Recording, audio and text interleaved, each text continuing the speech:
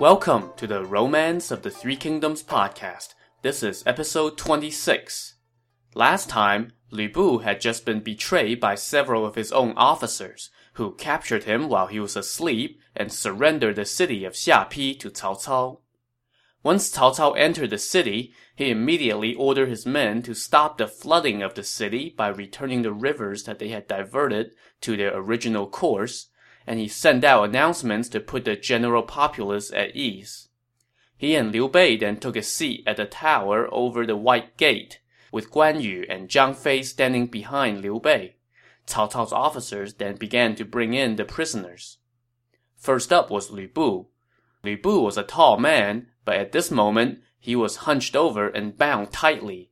When he entered, he cried out, "The binds are too tight! Please loosen them a bit." "When you're tying up a tiger, you have to make the binds tight," Cao Cao answered. When Lu Bu saw Hou Cheng, Wei Hou, and Song Xian, the three officers who had betrayed him, standing to one side, he asked them, "I have treated you well. Why did you betray me?" "You only listened to your wives, not to your officers. How can you say that you treated us well?" Song Xian shot back, and his response shut Lu Bu up. A moment later, the guards brought in another prisoner, one of Lu Bu's generals, Gao Shun. "Do you have anything to say?" Cao Cao asked him. Gao Shun said nothing, and this display of defiance angered Cao Cao, who ordered the guards to take Gao Shun outside and behead him. Next, Xu Huang brought in Lu Bu's advisor, Chen Gong, and Cao Cao could not help but engage in a little banter with the guy who had once saved his life. "My old friend, how have you been?" Cao Cao asked. "I left you because you have a depraved mind," Chen Gong said. "I have a depraved mind? Then what are you doing serving Lu Bu?" "Lu Bu may be a fool, but he's not treacherous like you." "Well, you have always thought yourself so smart. So what happened?" "If that man had listened to my advice, we may not have ended up prisoners." "Well then, with things as they are today, what shall we do?" Cao Cao asked him. At this, Chen Gong answered loudly, "Today, I die." But Cao Cao was thinking about sparing Chen Gong, so he tried to open the door for him. "Sir, you may long for death, but what about your old mother, and your wife and kids?" he asked Chen Gong. "I have heard that those who rule according to the principles of filial piety do not harm another's parents, and that those who rule with humanity will not cut off another's line," Chen Gong replied. "The fate of my mother and my wife and children are entirely in your hands. I am your prisoner. Please execute me without delay." Cao Cao still wanted to try to convince Chen Gong to reconsider, but Chen Gong had already started walking out to the execution grounds and would not be stopped. Resigned to how this was going to turn out, Cao Cao rose with tears in his eyes and accompanied Chen Gong out, but Chen Gong refused to even look back at him. "Immediately escort Sir Chen's mother, wife, and children back to Xuchang and see to their needs as long as they live. Anyone who shows any neglect will be executed," Cao Cao told his attendants. Chen Gong heard this, but he said nothing. Instead, he simply stretched out his neck and waited for the executioner's blade. Everyone present was moved to tears. After the execution, Cao Cao ordered that Chen Gong's remains be placed in an elaborate coffin and buried in Xuchang. Later, a poem praised Chen Gong thus: "In life, in death, an undivided will, a steadfast hero of such bravery. Only to a lord of rarest worth should a vassal pledge his fealty. All homage for upholding his liege lord, we sorrow as he bids his kin farewell. At White Gate Tower he met his death unbowed. The conduct of Chen Gong none can excel." While Cao Cao was seeing Chen Gong off, Lu Bu whispered to Liu Bei, "Sir, you are a guest, while I am a prisoner. Will you not say something on my behalf?" To this, Liu Bei nodded. When Cao Cao came back up to the tower, Lu Bu said, "Your Excellency, I was your main rival. Now I submit.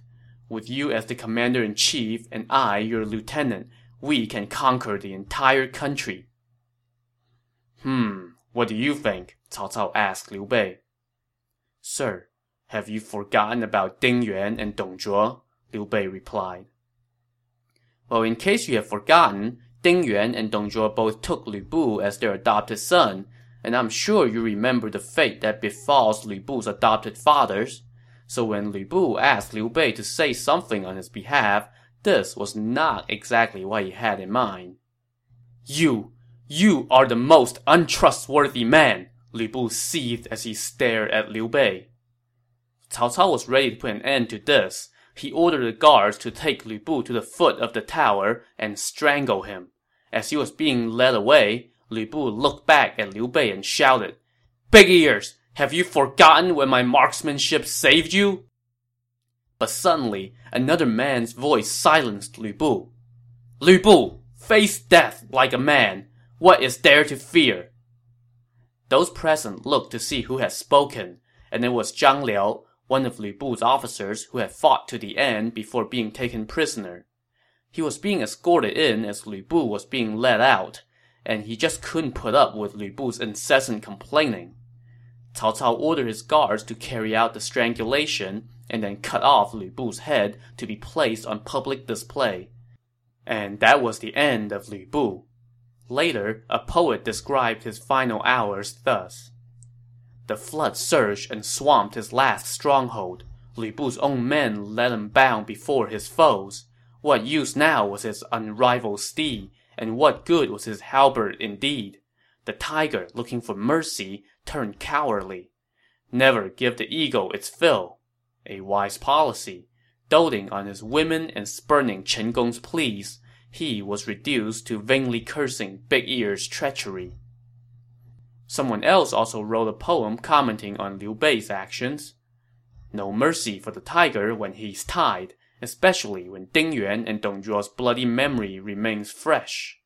Though, why not spare Lu Bu as a son for Cao Cao, knowing of his taste for father flesh?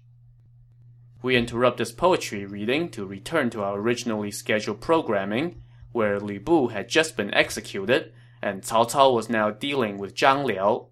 When he saw Zhang Liao, Cao Cao pointed and said, "This man looks familiar." "We crossed paths inside the city of Puyang. How could you have forgotten?" Zhang Liao replied.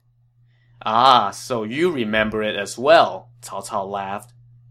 If you, unlike Cao Cao and Zhang Liao, do not remember, Puyang was the location of one of Cao Cao's previous battles against Lu Bu, where Cao Cao was lured into the city and almost got killed in the ensuing fire and melee. "Such a pity," Zhang Liao said. "What is such a pity?" Cao Cao asked. "Such a pity that the fire that day was not strong enough to kill a traitor like you." Cao Cao did not take kindly to this. "You are a defeated general. How dare you make fun of me?" he said as he drew his sword and walked over to kill Zhang Liao himself. But just then, one man grabbed Cao Cao's arm from behind, while another kneeled in front of him and begged him to stop. The man who held up Cao Cao was Liu Bei, while the one who kneeled was Guan Yu. "Men of such loyalty should be kept in your service," Liu Bei said. "I have long known that Zhang Liao is an honorable and loyal man," Guan Yu added. "I will stake my life on that." Cao Cao, taking this convenient exit, laughed and threw down his sword. "I too have always known that General Zhang is loyal and honorable. I was just teasing him." So, ha, everybody laughed at the funny joke. In any case, Cao Cao personally untied Zhang Liao, offered him his own coat, and asked him to take the seat of honor. These gestures moved Zhang Liao, and he surrendered. Cao Cao appointed him as a commander in the imperial corps and gave him an honorary lordship. Cao Cao then sent Zhang Liao to go convince other detachments of Lu Bu's forces to surrender as well. Lu Bu's other top general, Zhang Ba, took this offer when he heard that Lu Bu was dead and that Zhang Liao had surrendered. Cao Cao rewarded him handsomely and then sent him to convince the leaders of the Mount Tai rebels to surrender, which they also did. Cao Cao also ordered that Lu Bu's wives and daughters be taken back to Xuchang. and this is the last that we'll hear of them. With everything settled and the region now pacified, Cao Cao rewarded his army and then began the journey back to the capital. When he passed through Xu province, the locals lined the road and burned incense, hoping that their sincerity would convince Cao Cao to grant them one little favor: leave Liu Bei as the imperial protector of Xu province. Lord Liu has rendered great service to the country, Cao Cao told them. Let me take him back to the capital so that the emperor may bestow rewards on him in person, and then he can come back. The locals thanked Cao Cao profusely, but of course Cao Cao had his own motives, and there was no way he was going to leave a popular man like Liu Bei in a place where he was so beloved. I mean, if these people were willing to serve him the flesh from their own wives, what won't they do for him? So instead, Cao Cao ordered one of his trusted generals, Che Zhou, to stay and oversee the province. When Cao Cao returned to Xuchang, he doled out rewards for everyone who went on the campaign, and he put Liu Bei up in temporary quarters near his own residence, which I'm sure was because Cao Cao enjoyed Liu Bei's company so much. The next day at court, Cao Cao presented Liu Bei to the emperor and reported Liu Bei's service on the campaign. Liu Bei, donning court attire, prostrated on the ground. When the emperor inquired about his family background, Liu Bei recounted his lineage. The emperor then ordered the attendants to fetch the royal family tree and read it out loud to trace his relationship to Liu Bei. After a long list of so-and-so begat so-and-so, it was revealed that Liu Bei was the emperor's uncle. The emperor was delighted and summoned Liu Bei to an adjacent room, where they carried out the proper greetings between uncle and nephew. This whole time, the emperor was thinking, all power now rests with Cao Cao, and I have no say in anything. But now that I have found such a hero of an uncle, I have hope. So the emperor named Liu Bei general of the left and the marquis of Yicheng. After the requisite welcoming feast, Liu Bei thanked the emperor for his kindness and left. From that point on, people all call Liu Bei Imperial Uncle Liu. Cao Cao's advisors, however, were alarmed by the emperor getting so chummy with Liu Bei. When Cao Cao returned to his residence from court that day, they went to see him and told him that this might not bode well for him. But Cao Cao dismissed their concerns.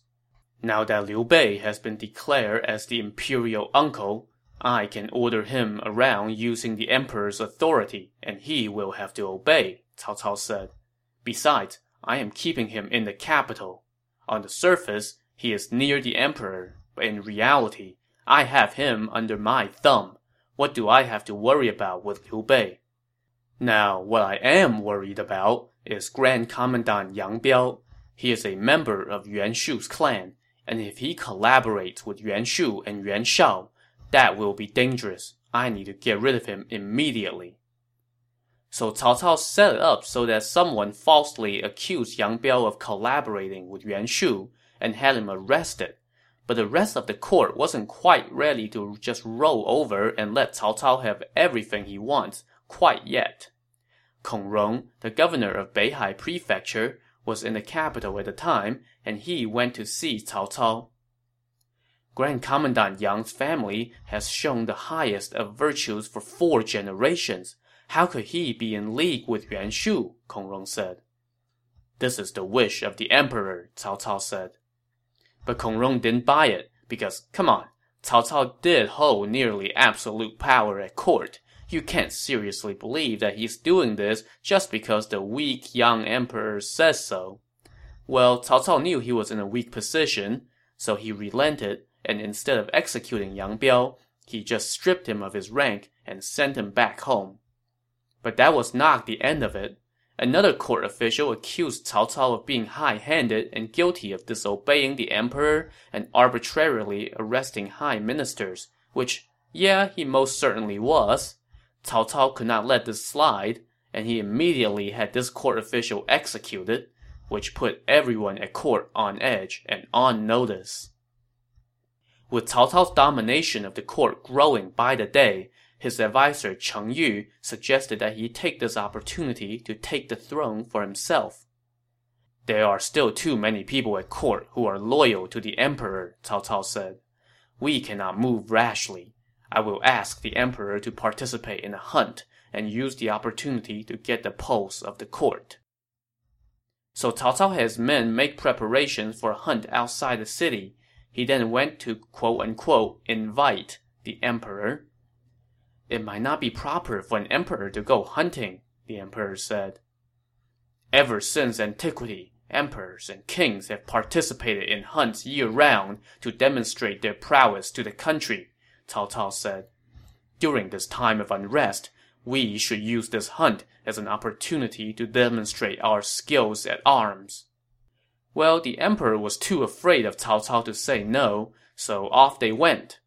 The emperor rode on his imperial horse, carrying the imperial bow, imperial arrows, and accompanied by the imperial entourage, which included, among others, Liu Bei, Guan Yu, and Zhang Fei, all of whom donned their armor, carried bows, arrows, and their weapons, and led a few dozen horsemen. Cao Cao rode alongside the emperor at the head of the procession, and behind them followed Cao Cao's trusted officers. All the other court officials had to stay far behind. When they arrived at the hunting grounds, Liu Bei took his place next to the emperor, and the emperor said that he would like to see Liu Bei demonstrate his marksmanship. So Liu Bei got on his horse, and when the hunting party roused a rabbit out of the grass, Liu Bei easily put an arrow through it, drawing praise from the emperor. The hunting party then went around the hill, and a large deer was chased out from the thickets. The emperor shot 3 straight arrows at it, and missed them all. So he turned to Cao Cao and said, "You may take a shot." Cao Cao was more than happy to, but first, he asked the emperor for the imperial bow and arrow, which the emperor obediently handed over. Cao Cao needed only 1 shot to stick an arrow in the deer's back, bringing it down. When the court officials and officers who were following far behind saw that the deer had been dropped by one of the emperor's arrows, they figured that it was the emperor who had shot it. So they all kneeled and shouted, "Long live your majesty!" in the direction of the emperor. But at that very moment, Cao Cao rode out in front of the emperor to receive this congratulation. Everyone turned pale when they saw this, since it was a capital offense. If only anyone dared to charge Cao Cao with it.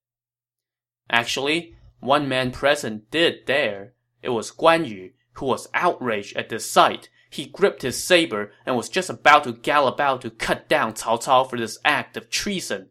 But Liu Bei saw him and waved at him and winked at him, doing everything he could to keep Guan Yu in check. Guan Yu saw this and backed off, and apparently no one noticed.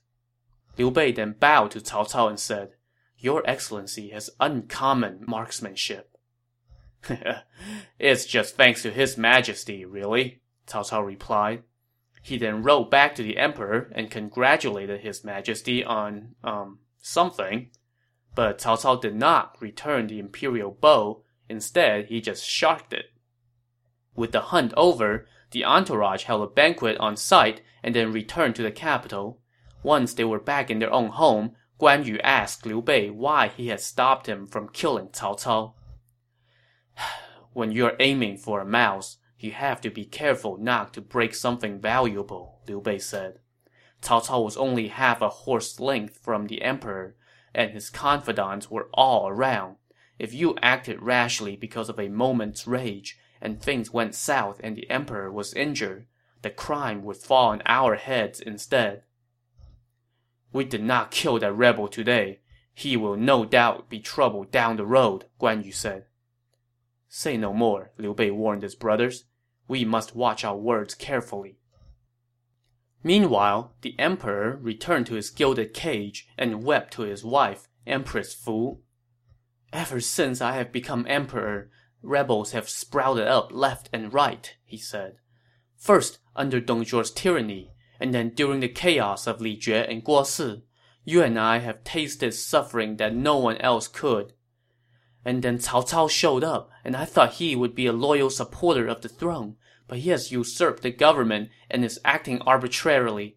Every time I see him, I am sitting on pins and needles. Today, During the hunt, he dared to accept the congratulations that were meant for me. He's going to make a move on the throne sooner or later. Then what would happen to us two? With all the court officials who live off the House of Han, is there not one among them who can save the country? The Empress asked.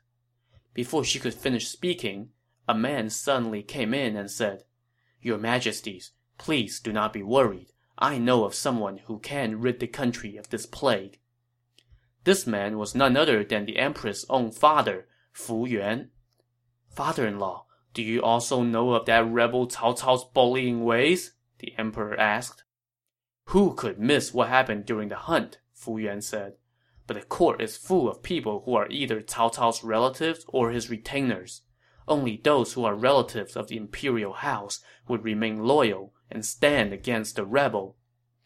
Alas, I have no power, so I cannot do anything.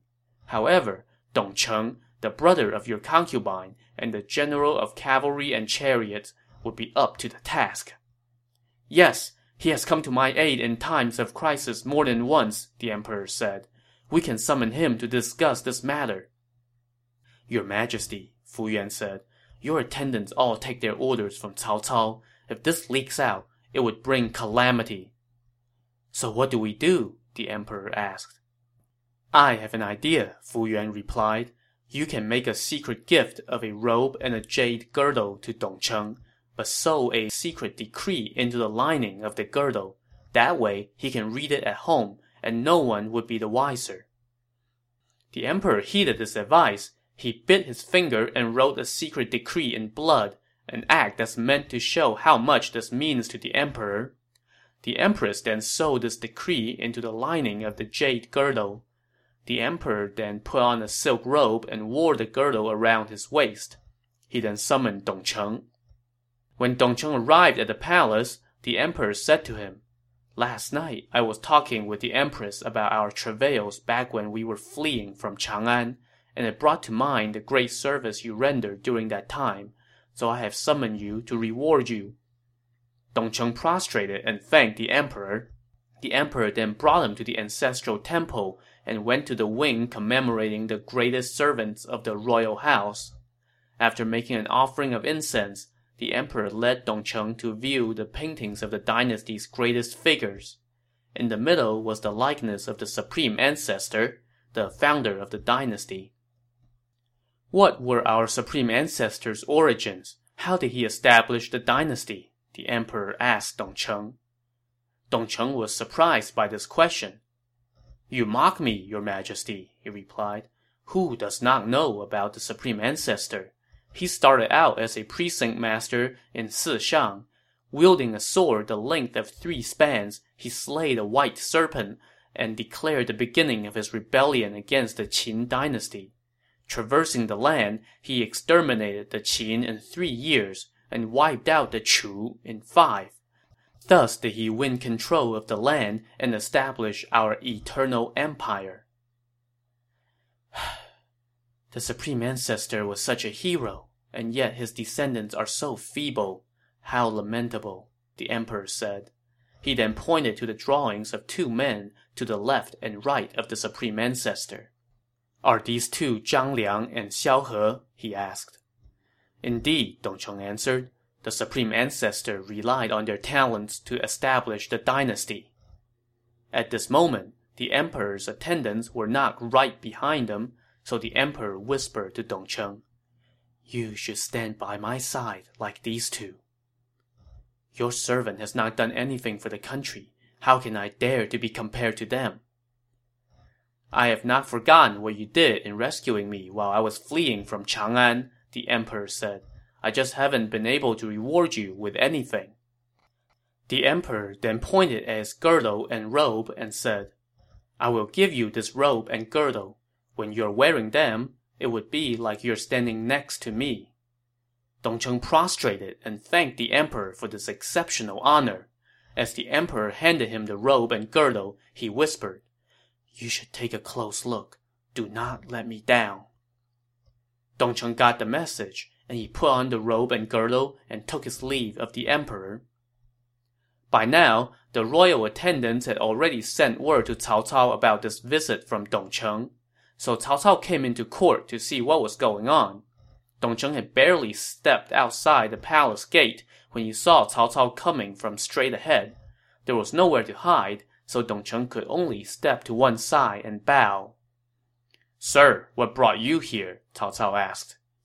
"The emperor summoned me to give me this robe and this girdle," Dong Cheng answered. "Why?" "For the service I rendered during the flight from the old capital." "Take off the girdle and let me take a look," Cao Cao said. Well, Dong Cheng knew that there must be something in the robe and girdle, so he hesitated. This made Cao Cao even more suspicious, so he ordered his guards to take the girdle off for Dong Cheng. They did so, and Cao Cao took a very close look at the girdle. It really is a very nice jade girdle," he said, laughing. "Let me take a look at that robe too." Dong Cheng had no choice but to do as he said. Cao Cao held the robe up to the sun and took a long look at it. He then put on the robe and the girdle. "Does it fit?" he asked his attendants, who of course said yes. "Sir, would you be willing to let me have this robe and girdle?" Cao Cao asked Dong Cheng. "They are gifts from His Majesty. I dare not give them to anyone else," Dong Cheng said. "But I can have a set made specifically for your excellency." "There's something fishy about this gift," Cao Cao said. "What do you mean?" Dong Cheng said with a tone of surprise. "Your excellency, if you want them, then keep them." "These are the emperor's gifts to you. How can I take them from you?" Cao Cao said. "I was just teasing." He then took off the robe and girdle and handed them back to Dong Cheng. Dong Cheng, secretly counting his blessings and letting out a huge sigh of relief, took his leave and went home. There, he sat in his study until late into the night, studying the robe over and over, and yet he could find nothing. "The emperor gave these to me and instructed me to take a close look," he thought to himself. "There must be something to it. But what could it be?" He then examined the jade girdle, which was quite exquisite, but did not seem to hold any secrets either. After looking it over and over, Dong Cheng grew tired and was about ready for bed. Suddenly, a stray piece of the wick from the candle on the table fell onto the girdle and started to burn the backing. Dong Cheng quickly put out the fire, but there was already a burnt patch. Through this patch, he could see a piece of cloth, and through it, faint traces of blood. He immediately cut open the lining and discovered the emperor's secret message, which read, "I have heard that in the human order, the most important bond is the one between father and son, and that in the social order, the relationship between sovereign and servant is paramount. Lately, the rebel Cao Cao has usurped power, oppressed his liege, connived with his cohorts, and damaged the order of the court. Reward and punishment are no longer up to me. I stay up each night worrying about the imminent disaster facing the realm. You are a high official and my relative. Consider how difficult it was to establish our dynasty. Please, in the name of loyalty and honor, exterminate the rebels and restore the dignity of the court for the sake of our ancestors. I have written this decree in blood and confided it to you. Remain vigilant, and do not fail our hopes. Decree written in the spring, the 3rd month of the 4th year of the era of established peace." Upon reading the message, Dong Cheng wept bitter tears and could not sleep that night. The next morning, he was sitting in his study again, reading the decree over and over, yet no idea was coming to mind. So he put the decree down on his desk and kept trying to think of a way to eliminate Cao Cao.